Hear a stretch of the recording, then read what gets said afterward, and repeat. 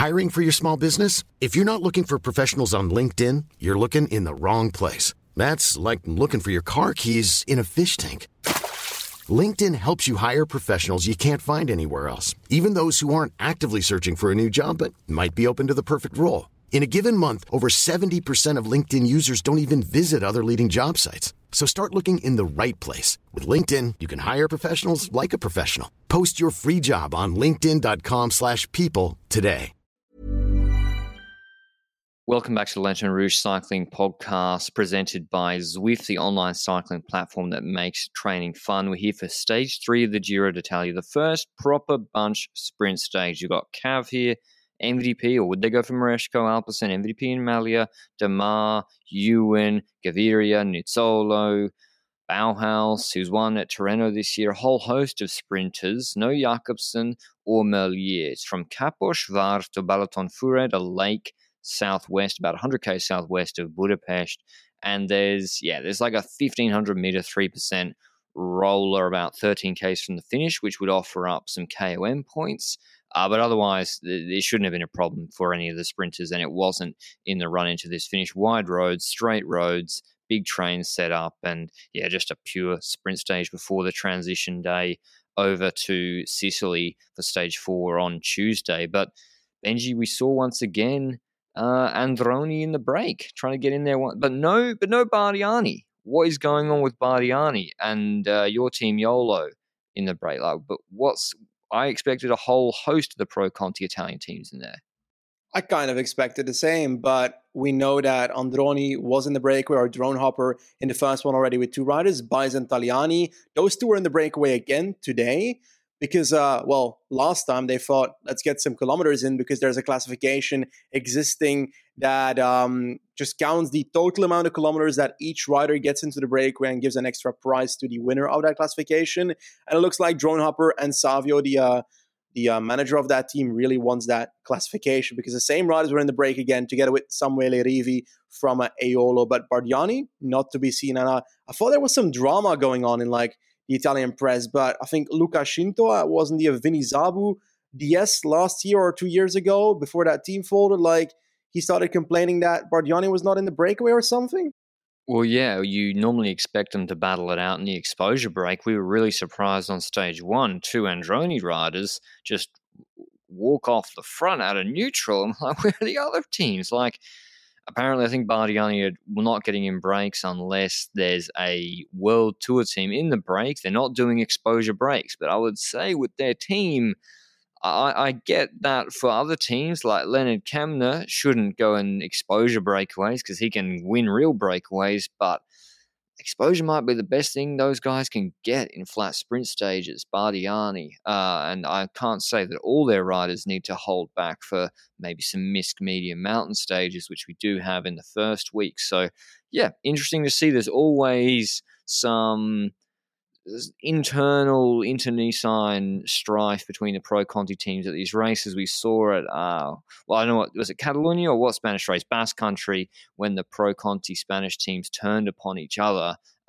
Sometimes there's stuff like that, the race within the race in the Giro as well. But before we get into the main action of this stage, which was in the last 13Ks, mention our show partner, Zwift. Speaking of MVP for this stage, or Cavendish, Zwift is the online cycling platform of choice for them and for Benji and myself as well. There's a reason we could make it over to Budapest. So if you want to have an online cycling platform to help you get fitter, have more fun on the bike, Zwift is the choice for you. It has real-world and fantasy locations to ride in, hundreds of workouts on demand, training plans, and you can drop in with pace partners or create your own meetup with friends on Zwift to keep your training fun and consistent. Certainly helped me and Benji over the last few months. So if you haven't given it a go, head to Zwift.com down below for a free 7-day trial. But the action really kicked off. Benji Break got caught with your man, Pascal Encorn, trying to steal a march. Speaking of a race within a race, the KOM battle between 2 sort of lead-out men, not even sprinters. Kind of like it was just funny to see. Yes, certainly. We knew that at the time trial that just happened. It was a battle between Zabel, also Ainkhorn, and some other riders that tried to just go very slow in the initial part and hammered to climb in that KOM in that time trial to make sure they got the KOM jersey. Zabel won that, and now I think revenge was on the table for Ainkhorn, and he tried, but Rick Zabel was on the wheel, and that's an issue because if Ainkhorn takes first at the KOM points here, Zabel takes second. They're on same points, and on paper that means that Rick Zabel is first in KOM still, and they ended up having a bit of a situation with the two of them ahead of the peloton. Ainkhorn went first, tried to keep him behind him, but eventually Zabel went to the wheel. Zabel came past, and then it went to the last 200 meters towards that sprint, and Ainkhorn kicked past Zabel again to take the points. But hey, Zabel still in the lead of the KOM jersey, so it didn't move that much. I think Ainkhorn hoped that Zabel would not be sprinting for the KOM jersey, but I guess that's logical that he defends his jersey there. But Ainkhorn kept going, and I thought, why not, eh? There's a team in there, Jumbo, with some riders that could go for GC, but they're willing to play their cards a bit rough. They're willing to go for some stuff, and Ainkhorn tried, but it was pretty clear very soon that this attack would not go anywhere, and the teams that wanted to get their sprinters to the front started getting their sprinters to the front. Then it was intriguing because we had large trains forming with about 5 to 4K to go, right? Yeah, like Israel have been setting up very, very early for years, a couple of years now, and it didn't work out once again today with Dowsett he was doing his job, but there was no one behind him. It was just Nitzola, and I was like, where? And it's almost like Zabel spent his bickies, the last lead-up man, for Giacomo Nizzolo in that KOM battle. So that didn't help Nizzolo, I don't think. Ewan as well. They had 3 riders, Kluge, Schwarzman, Selig, for Ewan, who was banged up after his crash on stage 1. Quickstep were doing what they normally do. They were waiting. They were in the draft. They had 3 guys plus Cav, Ballerini, Van Leeuwenberg, and Merku. And Alpecin had like 8 riders. So, yeah, Alpecin had a very, very attractive-looking train set up on the left-hand side, but it actually wasn't that potent and turned into a complete shambles at the end of this race. FDJ put Demar in very, very, very good position. I think they got to be happy with how he performed today and how their train performed with the old guard of Konovalovos, Guarnieri, and Zinkeldam. But yeah, it turned into Ewan he had Kluger in front of him, I don't know, 2Ks to go, maybe 15. He's third last man, came with him from Orica, and I was like, Benji, he's got to bring him forward, because if he didn't, they're in the middle of the pack on the left-hand side. They're not even getting a good draft like Quickstep were. If you don't come forward at that point with your train, you will get pinched. And like, what's the solution for you in there? Does he have to switch off onto another train? Does he have no choice? He just has to follow Kluger and hope he can bring him forward. Well, I'd argue that he's shown the last few years that he sometimes trusts going alone more than following his train. And here he tried to follow the train and it doesn't get him anywhere. Like you said, Kluge didn't go forward and he didn't even, he got past one Groupama rider, I think, that was on the right of him. And then he was like, okay, elbow out, someone else needs to take over. And then the second rider doesn't really have that speed either to move past all the trains that are ahead of them because, we said it, the trains were forming. That Alpecin train on the left with 7 riders. Those riders just came up while Lotto had been trying in the middle to try and move up, while that train of Alpecin is fresh and is able to move forward. And in the meanwhile, Quickstep is not to be seen at the front, is hidden behind. But you know that's their strategy. Going late, that's a difference between Quickstep and Lotto as well. Lotto, they were in the middle. And just because trying of to hold that, position, they're just holding position, but not doing anything. And then when they're trying to move up, Kluger's done. Yeah, exactly. And that's the comparison with Quickstep, who stays behind people while holding that position and thus saves energy to try and move fast in the last 2 kilometers. I think that's the difference between those 2 teams in the setup of their train. Meanwhile, you've spoken about it, Israel, 1 rider left for the sprinter on the right side of the road.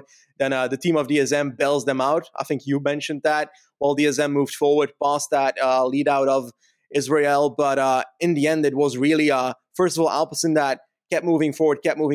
Note, Van der Poel was leading out Maresco on this stage. We'll talk about that after the stage recap has finished. But then the team of the day when it comes to the lead out came forward. Yeah, Intermarché tried for Biniam, and he then gets boxed in. He's behind Gaviri being led up by Rachese, but they're all just subject to Ballerini's wishes on Quickstep, who surges forward. Like, this is what they do. They're sitting in behind. Ballerini hits it really hard in, I don't know, over a K to go. They've got Van Leeuwenberger, I think, second last, I'm guessing, and then Mercu last. It wasn't perfect for Quickstep.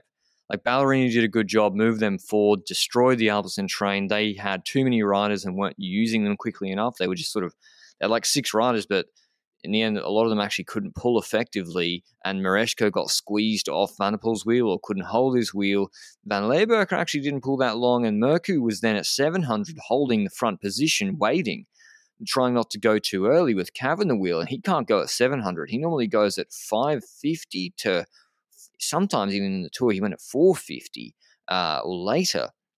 And so Cavendish gets launched, and he goes with like 300 meters to go. Such an early sprint from Cavendish. He opened it up. He had Demar and Gaviria on his wheel, and Biniam was boxed in on behind Gaviria, and then Demar on his right-hand side. Couldn't get out. It was like what happened to Cav on the Champs-Élysées stage last year when Wout van Aert won, and Demar wasn't in the draft of Cav perfectly. He's way bigger than Cav anyway. Cav's in that super aero position.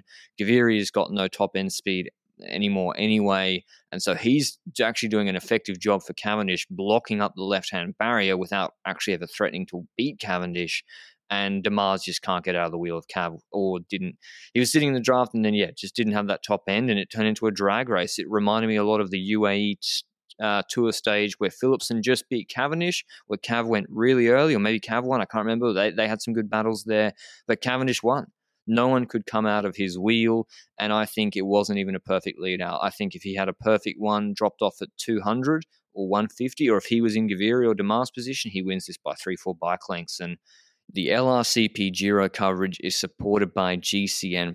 Whilst today was a sprint stage, the next stage on Tuesday up Mount Etna is the first GC action. It's not too late to get a GCN+ subscription where you can watch the entirety of the race live, ad-free, and on demand. Should you wish, GCN+ have live rights worldwide, excluding New Zealand. And that's stage 4, as I said, first big GC opportunity. I think some riders will lose time. It's definitely one to tune into live, that mountaintop finish, or GCN Plus have the full stage replays afterwards. All LRCP listeners from the US, UK, Australia, Canada, and Germany can get 25% off an annual GCN Plus subscription by heading to gcn.eu/LRCP,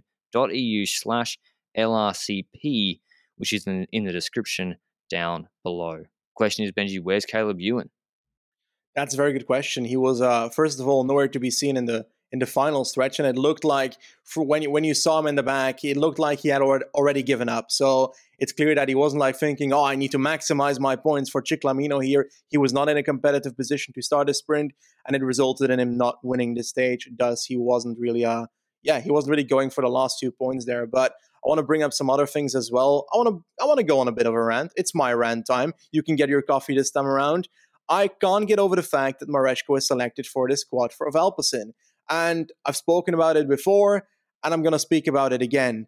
Everything Mareshko can achieve in a sprint here, with Van der Poel as lead out or without Van der Poel as lead out, Van der Poel can do alone in the first place. Van der Poel has difficulties winning these bunch sprints, but so has Mareshko. And I believe that Van der Poel would easily have top 5 today if he rode for himself. Mareshko top 5 with Van der Poel as lead out, even though the lead out situation did not go as planned at all, and clearly was not a perfect lead out from Van der Poel either. Like, the entire combination are like, they have the option of sending someone else in the spot of Mareshko to this Grand Tour, and therefore having chances in different stages. Let's say Jay Vine, for example, your homeboy. Like, if he's put in this team, he's an option to get a stage win somewhere, in a mountain stage and a breakaway somewhere.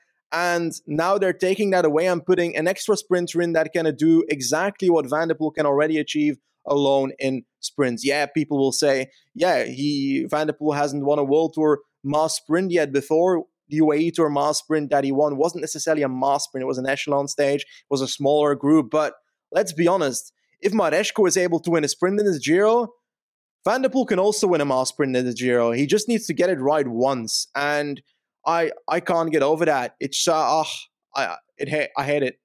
Well, I think first of all, MVDP probably. I don't think he wants the Ciclamino jersey.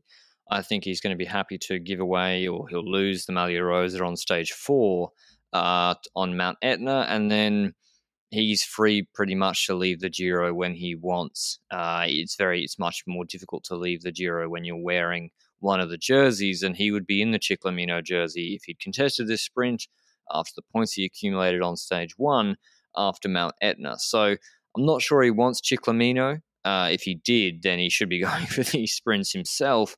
But yeah, you're right. Like he's not a good lead-out man, MVDP. He's really surgy. Doesn't seem to be something that comes naturally to him.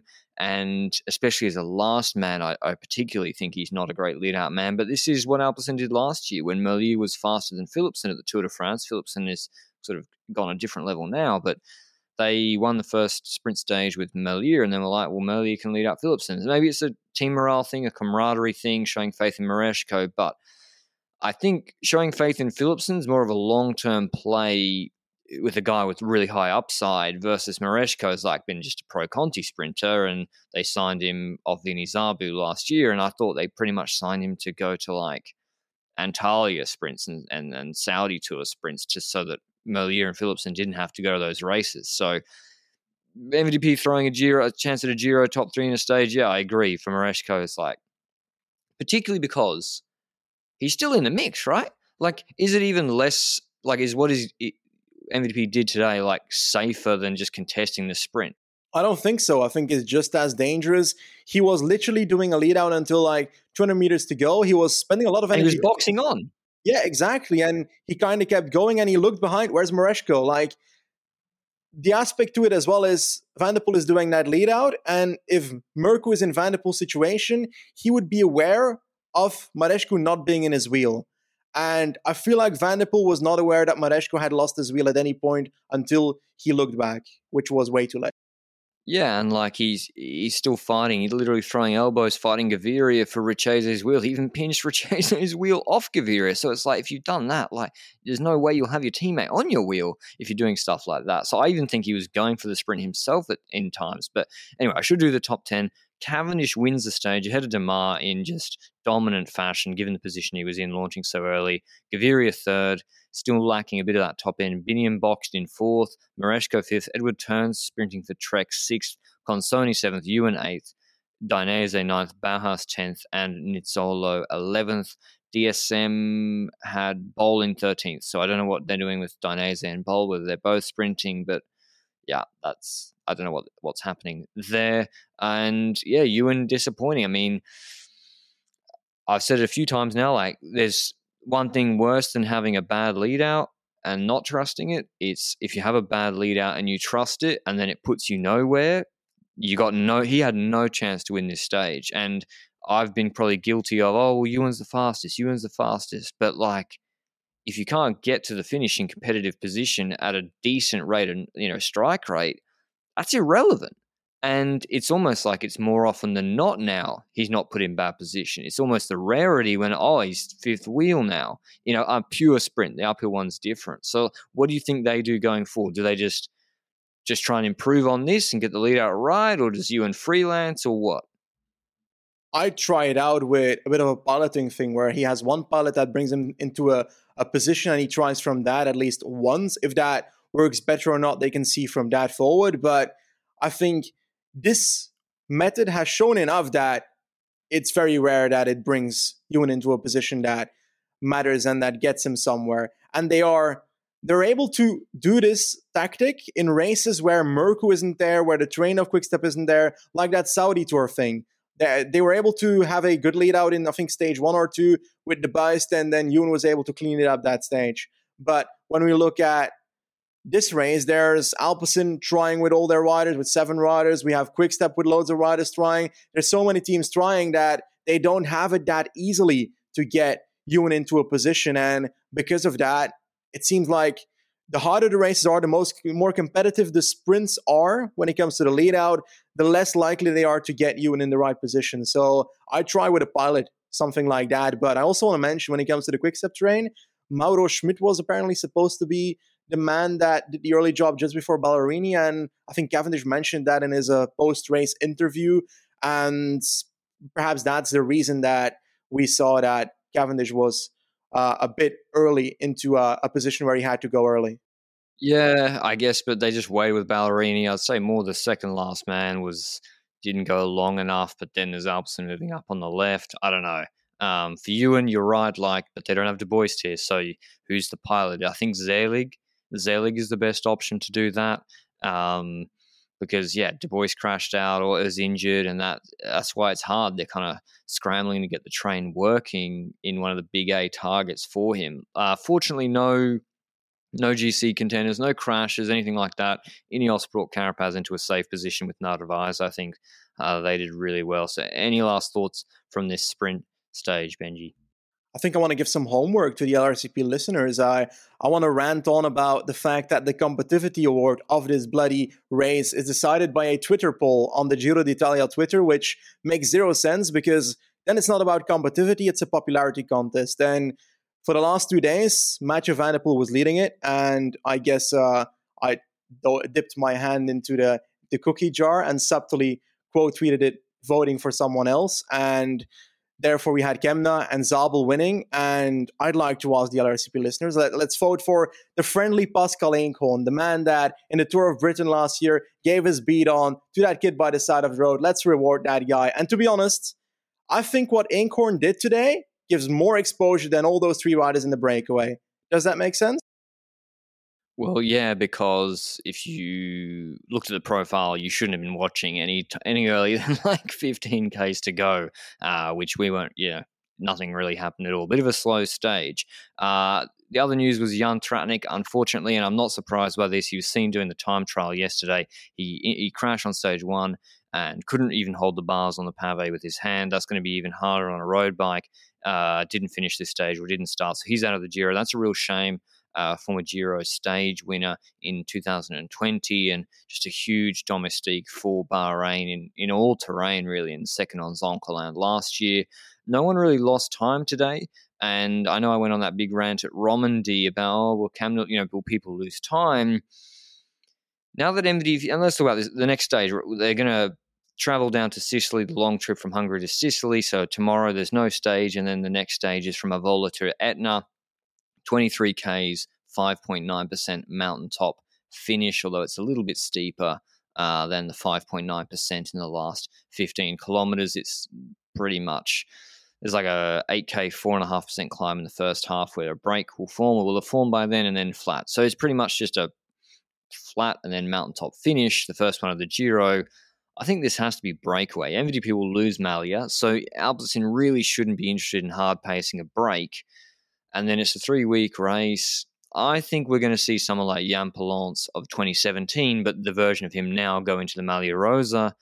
I think Kemna wins this stage and takes the Maglia Rosa. He didn't lose time today, and I thought, was that stupid? But I'm like, should the GC contenders, like if you were Bike Exchange, would you prevent Leonard Kemna getting in the break and taking 3-4 minutes? No, not necessarily, to be honest. Kemna's a rider that could actually be better GC-wise than you would expect, but I do think that letting the breakaway win is still a good situation for any GC rider in this race. And I'm going to point another rider out there. I don't know if he had some bad legs or something, but he's lost 8 minutes 37 so far in this race, Alessandro De Marchi, and I think that's on purpose because otherwise you're not that far. I don't think he crashed in this race. Could be wrong, but I actually at least didn't see it. So I see some opportunities there. For example, that the Marquis rider being in the breakaway seems like a thing that is destined to happen tomorrow. And when it comes to other riders, I don't know, it's difficult, Fortunato, the dude from Aiolo, the man lost 2 minutes in GC in the first 2 stages. He was supposed to go for top 10 based on the rumors I heard. He should just go for stages and KOM at this point. Give up on the top 10. I like Fortunato a lot, but nah, man. KOM jersey, awesome. I mean, he can try and get in the break. I'm not sure people will care that much because, he's going to lose so much time. He'll lose about 10 minutes on the final TT. Other riders who won a Giro stage last year for a break, Joe Dombrowski, Demarchi, as Benji mentioned, he went into Malia Rosa last year. Wouldn't be surprised to see him in the break. Simon Carr, Merwai Kudus for EF. Gijs Leemreizer for Jumbo. Jumbo seem to be sort of trying different things in this race, not just wholly trying to go for GC. They're trying to achieve other objectives. Antonio Pedrero, Chris Hamilton, although DSM seem to be kind of locked down for Roman Bardet. Mollema, I think people will respect him too much. I don't think they'd be happy with him in the break, like a Kamna. Kamna will lose so much time in the future. I think they will. If he gets in, they won't be too bothered. So I think it'll be a break. I would be very surprised if I just don't see with Simon Yates' history, with Bike Exchange, with how he looks. Like, I don't think you want to carry the Malia all the way. Like, Kamna's a good one because he might keep it for quite a while too. Like, he won't just lose it on the first roller, and then you can take it back when you want to make a difference later in the race. So, yeah, I think it's break. But if it's not, what's in it? Like, which team from the GC guys should pace, Benji? The thing is, like, when we look at 2020, I think the Etna stage, Almeida was the one having somewhat of a bad situation. But on paper, if you look at this parkour, you'd say, oh, it's a stage where UAE should control and Almeida should just have a group sprint for him. But if it's a similar situation to 2020, then that's not exactly a likable situation for him. So I think we don't have like a clear set of like, oh, this team or this team is intrigued by this. I do think that Ineos will likely try and control, and they also trust Carapaz's punch if it comes down to it. But I don't think they'll control it for winning the stage itself. No, so yeah, Leonard Kamna, Demarchi, Van Hoeke, James Knox, those sort of riders, expect to see them in the breakaway. I'm going with Kamna, and hopefully there is a GC battle behind. That's when it's perfect, when we got break action for the stage winner, and then also a big GC battle. I think someone will lose time on Etna. It's long. I think someone, will struggle, and they'll be like, wow, how they lost 30, 40 seconds on this stage. And I wonder who that will be. As Benji said, Almeida struggled earlier on this climb in previous years. Yates, you never know. It should really suit Almeida, like when I look at it, but it's long, 23 Ks at 6%. So we're looking forward to that. Tomorrow we don't have a rest day recap, but we have a Q&A dropping, which, we responded to questions. It's a really good episode. But yeah, there was no need to do a full rest day recap for the 3 stages we've had here in Hungary. That's tomorrow. Make sure you check it out, as well as then we'll resume our Stage 4 recap coverage the next day on Tuesday. Thanks for your support while we've been here in Budapest, which has been a great experience for the both of us. Thanks to Zwift for making it possible for us to come here. Benji's got an early flight tomorrow morning. We've got a more palatable time. And yeah, we'll see you with the Q&A episode tomorrow. Until then, ciao.